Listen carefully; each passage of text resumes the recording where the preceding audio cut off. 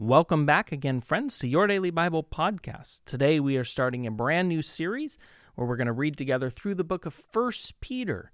We're going to read 1 Peter chapter 1, verse 1 through 2. This letter is from Peter, an apostle of Jesus Christ. I am writing to God's chosen people who are living as foreigners in the province of Pontus, Galatia, Cappadocia, Asia, and Bithynia.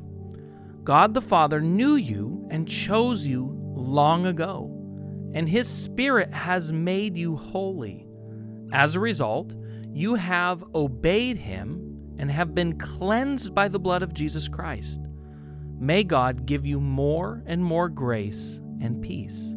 Amen. Okay, I want to talk quickly today about the new story that you and I are living and that Peter is talking to these believers about living. Now, story is a powerful thing. Narrative story is how we as human beings communicate with one another. From generation to generation, narrative story is powerful. Now, you know the story of Tortoise and the hare. Tortoise believed that if he was dedicated and stayed with it, he would end up crossing the finish line ahead of the arrogant hare. Chicken Little believed the sky was falling down, and if you know the end of the real story of that, he ends up in a fox's belly.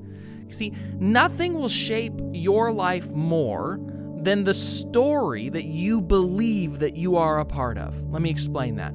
If you believe the story that you're a part of is God's grand story, where He's working all things together for the good for those who are in Christ Jesus, and there's an ultimate day laying ahead of you where every tear is wiped away and every hurt is dealt with, and there's a place of perfection, and that God's bringing that place of perfection into your life today, that's going to drastically affect the way you live your life because you're living as part of a bigger story. Now, Peter is writing to these Gentile Christians that are living in the area across the world that we know today as Turkey.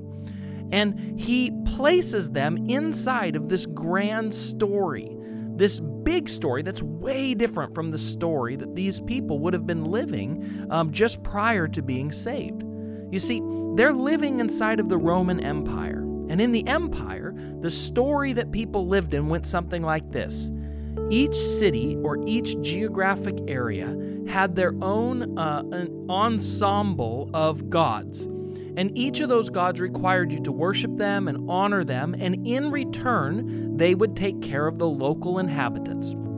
Do this, and God will bless you. Don't do this, and the gods will smite you. Now, alongside this, they had an ultimate god, the emperor. And if they would worship the emperor, that would lead them into the unity and peace and prosperity that the empire could provide for people. But now, these people who have accepted Jesus Christ are living in light of a brand new reality, a new story.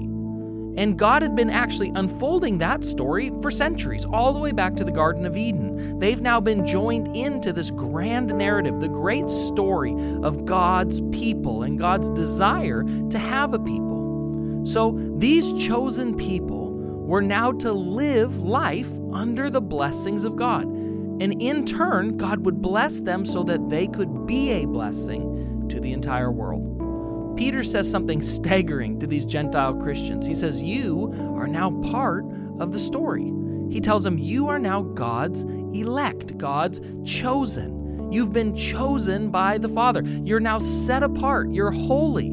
You're made holy by the Holy Spirit in your life. You're made obedient to Jesus Christ. But let me ask you, where were they called to live out this new story? They were called to live out this new story right where they were, scattered in exile, living in the Roman Empire. The places that they'd always lived, the places where they'd always worked, the places they'd always shopped, the neighbors they'd always lived next to and eaten with, the places where most other people were still living out a different story, the story of the Roman world, the Roman Empire, the local gods, is the place where they were called to live out their new story, and it wouldn't be easy.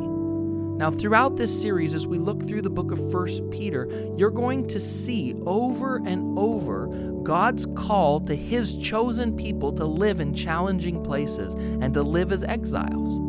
We'll see, too, what it means for us, God's people living today, scattered through Silverton, Salem, Kaiser, Woodburn, and even Portland. We'll see the story that we are living and that we are a part of, and how it shapes us and how God works through us to bring blessings to others wherever we are. Let's pray.